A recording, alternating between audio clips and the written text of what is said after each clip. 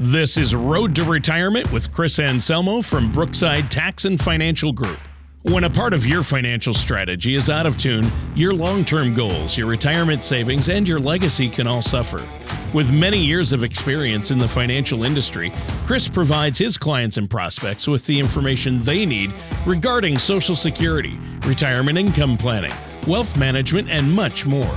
Listen in as we address your financial concerns and provide helpful solutions to put you on the path to achieving your retirement goals. And now, here is Road to Retirement with Chris Anselmo from Brookside Tax and Financial Group. Hi, everybody. Welcome back to Road to Retirement. Tony Marlette Jr. here at Brookside Tax and Financial with our friend Tony Shore out in Minneapolis. Good morning, Tony. Good morning, Anthony, or Tony. We're both Tonys. Anthony would be fine, or whatever.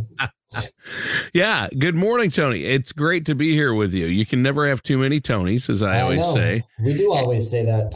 And our fearless leader, Chris, is he's off gallivanting, doing a little traveling before tax season hits, and he gets really busy, right? Yes, he is. He was in Vegas last week, as you know, obviously. At a big financial conference. A couple of weeks ago, at a financial conference. You guys ran into each other, and he headed out to Florida to golf. I understand he's a good golfer. I always, when people are golfing, I always just kind of default to they're attempting to golf. But I heard Chris is a pretty good golfer. I've heard he's a really good golfer. He's a scratch golfer. He knows what he's doing. He's a good one. That's what I've heard as well. But I don't golf either. So I've tried, and I would like to golf, and I think I enjoy it. I like going out to the driving range, but I'm so bad. Yeah. I slice the right every time, and either you have the time and money to spend and to golf, and you golf all the time, or you don't golf. I mean, it's not something you can just do once a year. No, absolutely not. And I mean, I like going just for the aspect of being outside, taking advantage of the nice weather when you can, driving around in the golf cart, golfing a few holes in the morning or even at night before it gets too dark. But it is really, you got to kind of be all in or all out on it. Yeah, you kind of do. I would agree with that. And speaking about all in, talking about that, our topic today, you said you wanted to talk about inflation. This is a rough one. We talk a lot about inflation on our shows and my market updates, and basically every meeting I have with clients and we have with our clients here, and you talk to advisors across the country on a weekly basis. I'm positive they do the same thing. Oh yeah. What I want to get into is just kind of looking at how we got here. So I think for a lot of people, they know these things, and myself included, like you know how these things happen, but you apply some context to it and you can actually see it working. You can actually see things the way that you read about it or the way that people tell you to interpret the data. So I want to take a look back here, and I mentioned to you yesterday, this one might be a little hairy. Neither you or I are obviously political pundits, and we're not looking for jobs on CNN or Fox News or anything. No. But, when you talk about inflation, you have to talk about the economy. We talk about COVID. And when any of those things come in, there is going to be a political piece of this that's going to collide. Well, sure. I mean, it involves the government. That's for sure. And they get involved in our economy. Obviously, the U.S. economy and the U.S. government go hand in hand, and therefore politics enters into it. I thought the first topic, when you said we're talking about inflation, I assumed we would spend the entire show talking about the price of eggs, because that seems to be a hot topic. It's such a hot topic that wasn't there an investigation launched? Yes. Into the price of eggs, of all things. Speaking of government, Congress, they say they're do nothing Congress, but boy, they're going to look into those egg prices. Oh, yeah, they are. Oh, man. And they're going to investigate Ticketmaster.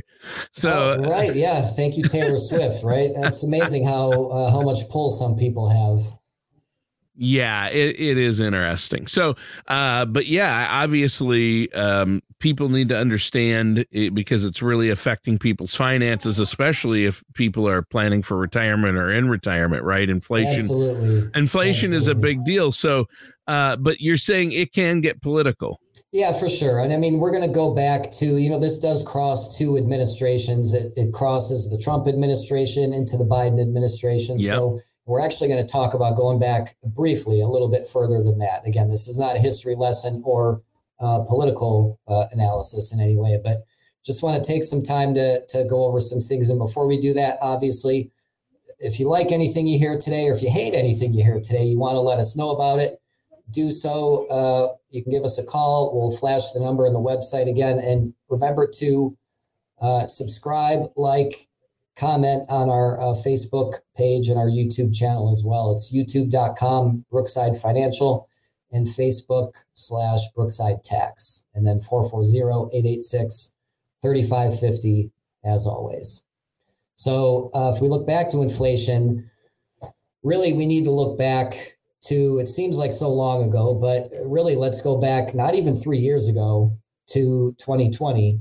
And we had the whole economy, the whole entire economy of the largest economy in the world was shut down due to the COVID-19 outbreak. Yep. There's the infamous phrase that we heard over and over again. It's just 2 weeks to flatten the curve, right? So we're going to shut everything down. And then 2 weeks from now, we're going to ramp everything right back up. And it's going to be like nothing ever happened.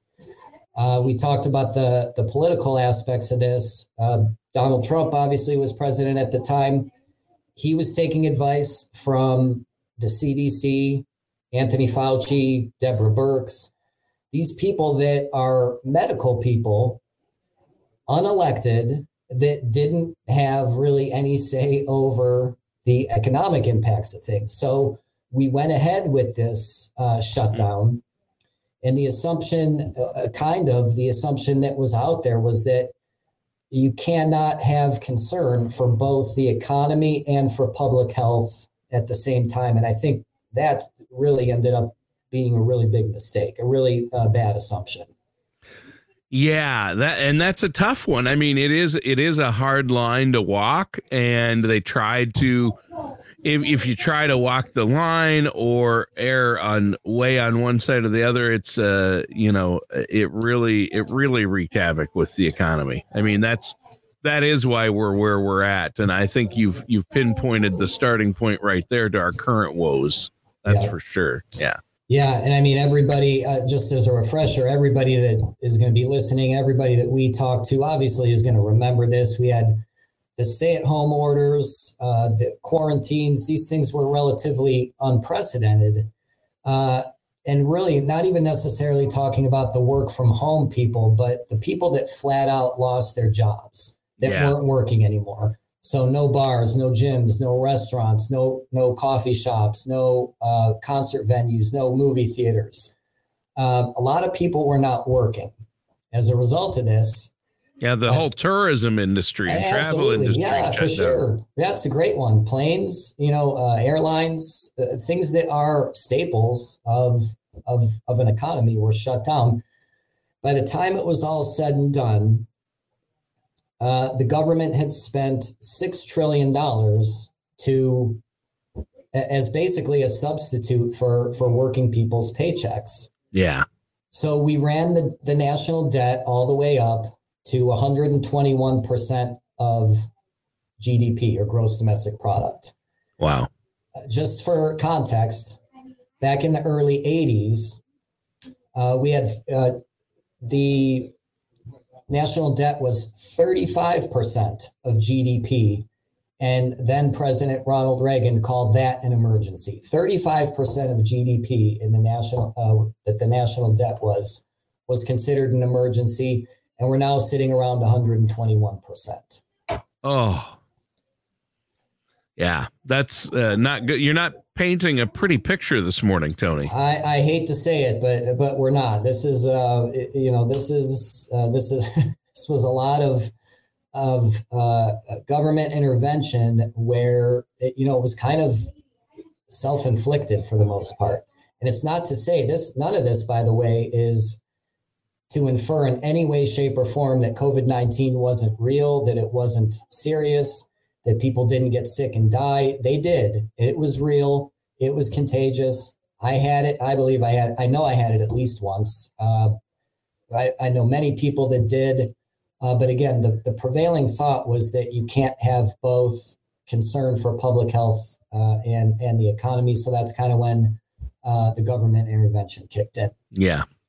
Yep. Yeah. It's hard to have both. And then they shut down the economy. And then, of course, what did they do? They spent billions. Yes. Yeah. And right. I mean, they did that. You're exactly right. Brings us to our next point about, trillions. Bond buying, it increases the money supply. So the government went out, they bought bonds. And obviously, if nobody's working and everything's shut down, spending at this point has plummeted. And we entered a place of deflation, which is the opposite of inflation, where prices go down.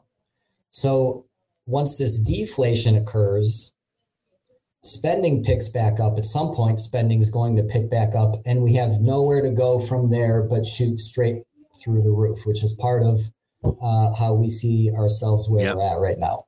Yep, exactly. So that's, I notice on the banner, you have free money is expensive. Oh, is it ever? So if we forward to March of 2021 now, we still have low inflation, real income, and that's income in terms of gross household income as it relates to inflation is really at an all-time high. It's about 4.2 trillion. That number is hard to contextualize, but it's really at an all-time high. And in March of 21, we sent out another round of stimulus checks. Now, there was an original round of stimulus checks that went out in 2020. Another one came out in March of 2021. And what this did, it started to affect the personal savings rate. So the savings rate is basically a rate of money that people have in savings as a percentage of their gross income. So our savings rate during this time when nobody's really going out and doing anything and people aren't spending money, but they're basically saving money and getting money, raises from 9% all the way up to 33%. Oh, so wow. The savings rate practically quadruples. Nobody's really spending anything at first. And then once we get the hang of this stay at home, work at home type thing, we start to spend money on, the online stuff, Pelotons, workout from home, Netflix, things like this to stay home. Home improvement projects just went through the roof during that time. You're absolutely right. So it's more like you said, home-centric type of things. And then later on, by the time we got to the end of 2020, we were looking at a savings rate that was back down to around 13%. So I think I said 2021 before I meant 2020. So sure. You start off at 9% savings rate, go up to 33%. And then once everybody gets the hang of this and they're buying and staying at home, savings rate plummets all the way back down to 13%. So the new presidential administration, the Biden administration that comes into office at that point, what do? They send more stimulus money out. So they spend more money. And then the savings rate almost doubles from there again. So we're kind of going back and forth. Everybody's getting used to this, stay at home thing. You send out more money. And the title on the bottom, the free money being expensive. If you look at $1 in January of 2020, right now, it's only worth 87 cents. And that's only over about 3 years. Wow. So, it's the picture doesn't get any rosier as you continue here, Tony. I mean. Yeah. Well, and I mean, frankly, I think a lot of people thought that, we're going to shut down for 2 weeks. Which ended or even 2 months. I mean, ridiculous. At one point it's like, okay, next month we're going to kick back in, or in 2 months we're going to kick back in. But it ended up being over a year. Oh yeah. Yeah. And honestly, for the most part, yeah, it was. And I mean, I think in some cases, maybe even longer than that. Our office where I go into the studio, I worked from home for over a year. Our office was closed for over a year. Mm-hmm. Yeah. I mean, it's weird not setting foot in your office and seeing your office desk and your stuff there.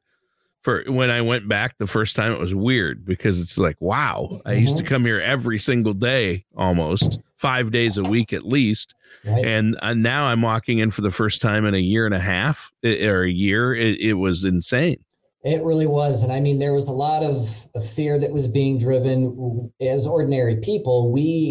People like me and you, didn't really know what to expect. We were going based off of what we were hearing. I remember my wife and I doing online grocery shopping, going to pick up our groceries, and then rubbing each item down with sanitizer, like the disease was living on a box of cereal or something. It really was just crazy, just strange times. And then, of course, lockdowns end.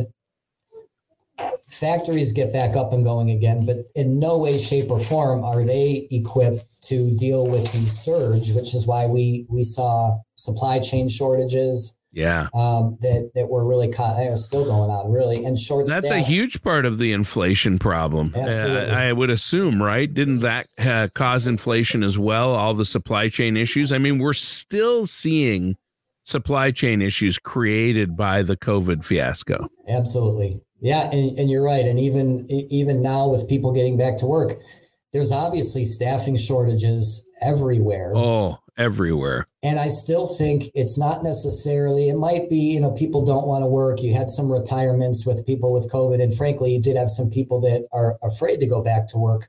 But I think also that the demand was so pent up that the old workforce was just not in any way, shape, or form able to overcompensate for it. Yeah, I would agree with that. In fact, everybody, that's another question we could spend a whole other show about. Is this is the problem with, and people can't find enough work. There are not enough employees.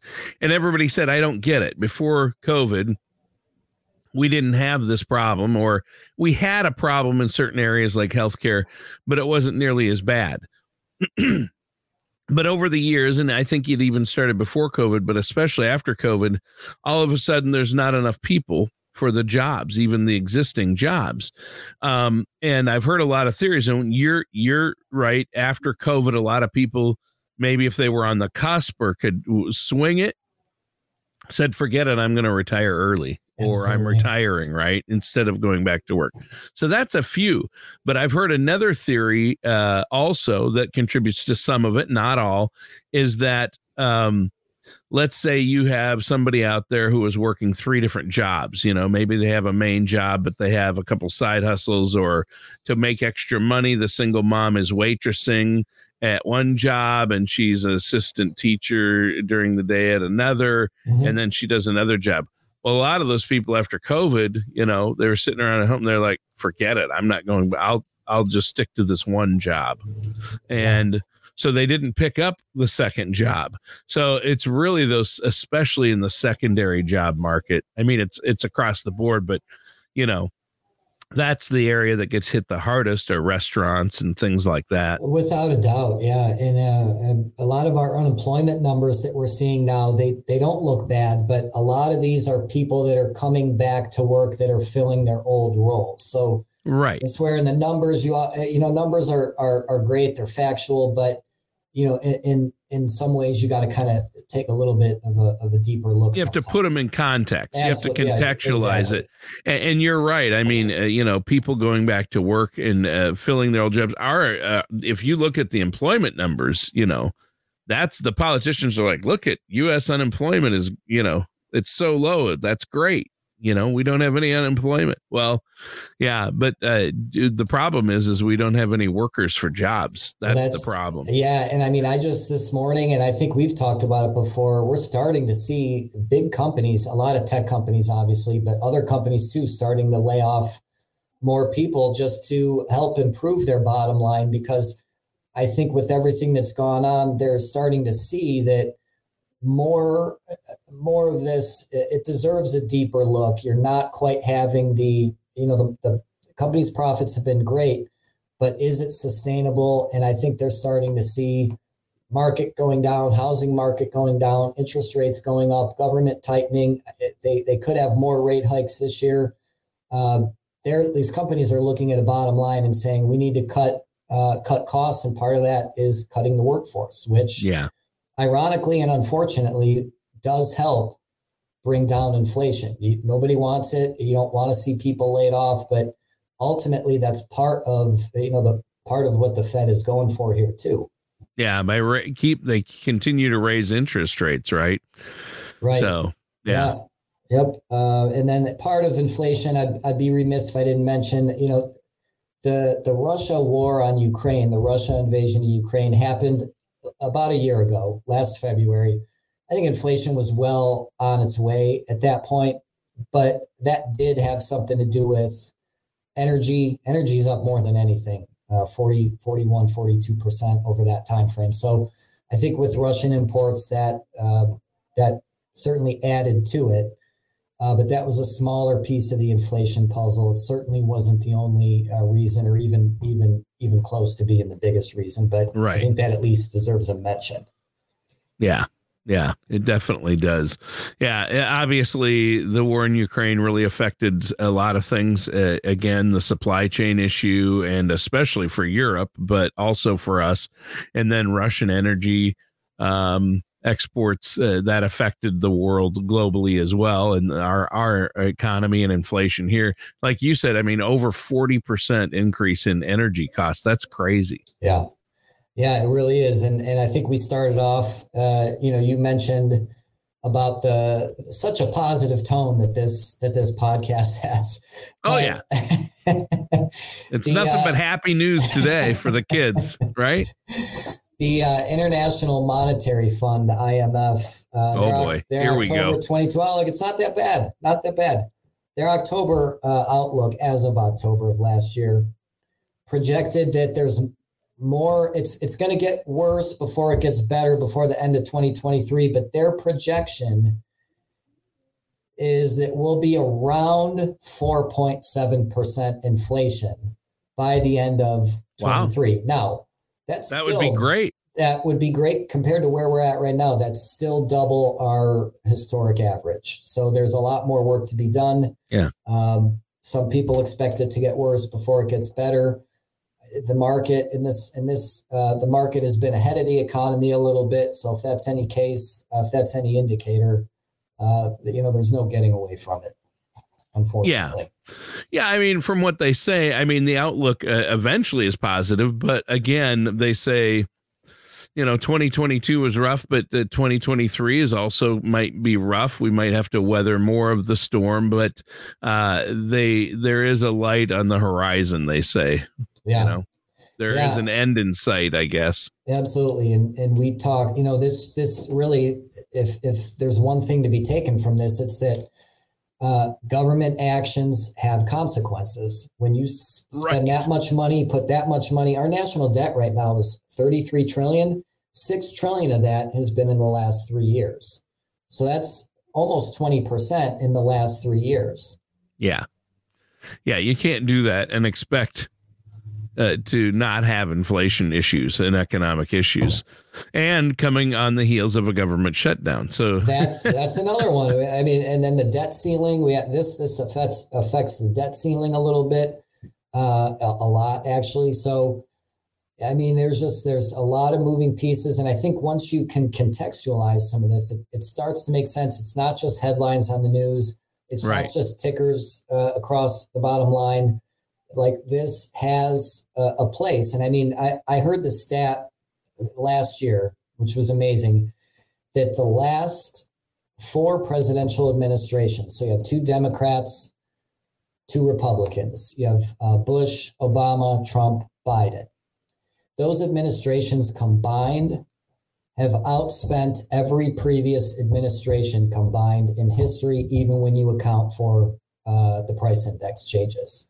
So 22, 23 years of spending across 4 different administrations has outspent every previous administration. And that's part of why that's a big part of why we're seeing what we're seeing. Well, sure.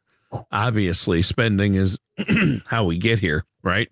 Absolutely. You kind of answered that question today. Well, this has been great. Is there anything else you want to add before we go today? No, just, talk to your financial professional. These topics, we call the podcast Road to Retirement. These are all just pieces. Like you said before, inflation is a big thing for retirees. The good thing is Social Security's keeping up. You're not really getting a raise, but it's at least keeping up. If retirees are out there and they're listening, they need to think of how you can create a portfolio to best weather the effects of inflation. So Talk to your advisor. If you want a second opinion, you talk to us. I flashed our website and our phone number on the screen again, 440-886-3550. You can visit us online. Check out our videos on our YouTube page and our Facebook channel as well. We have all sorts of content. And again, we do the full range of financial services. We don't just tell you hey, we'll take your retirement account, go see somebody else about your estate plan or your taxes or whatever. We can handle it all. Yeah, because it all ties together. I mean, your retirement income plan, your investments, your estate plans, your healthcare, Medicare, estate planning, taxes. You have to look at the big picture, and that's what you guys do. And you also specialize in each of those areas and have people that are qualified there. Chris himself is not only he's an estate planning attorney and a licensed tax professional. So yeah, he's the Swiss Army knife. He's the Swiss Army knife. Yeah. Yeah. I mean, and we were at that conference with some of the top advisors from all across the country met at this financial conference. And here's Chris. And really, he's one of the only ones there out of the hundreds I talked to that actually has worked in all these areas and can specialize in these areas and not lose focus. He's a pretty sharp guy. Absolutely. Yeah. Yeah. That's pretty impressive. And you guys do good work there. Not to belittle what you do. You're impressive. I was going to say, sharp people hire other sharp people too. So yeah, that's good. So, well, great show today. And again, that number for our listeners, 440-886-3550. If you want to get a plan in place that will deal with future inflation, so you don't have to worry about it, that deals with making sure your investments are correct, your estate plan is good, pick up the phone and give Brookside a call, give Tony a call. Tony, great show today. Listeners, that does it for today's episode of The Road to Retirement with our host today, Tony Marlette. Thanks, everyone. Thanks, Tony. Thank you for listening to Road to Retirement. Don't pay too much for taxes or retire without a sound retirement plan. For more information, please contact Chris Anselmo from Brookside Tax and Financial Group. Call 440-886-3550 or visit them online at brooksidetax.com. All matters discussed during this show are for informational purposes only. Each individual situation may vary, and the opinions expressed here may not apply to everyone. Materials presented are believed to be from reliable sources, and no representations can be made as to its accuracy. All ideas and information should be discussed in detail with one of our qualified representatives prior to implementation. Advisory services are offered by Brookside Financial Advisors, LLC, a registered investment advisor in the state of Ohio. Insurance products and services are offered through Brookside Tax and Financial Group, LLC, an affiliated company. Chris Anselmo and Brookside Tax Financial Group are not affiliated with or endorsed by the Social Security Administration or any other government agency.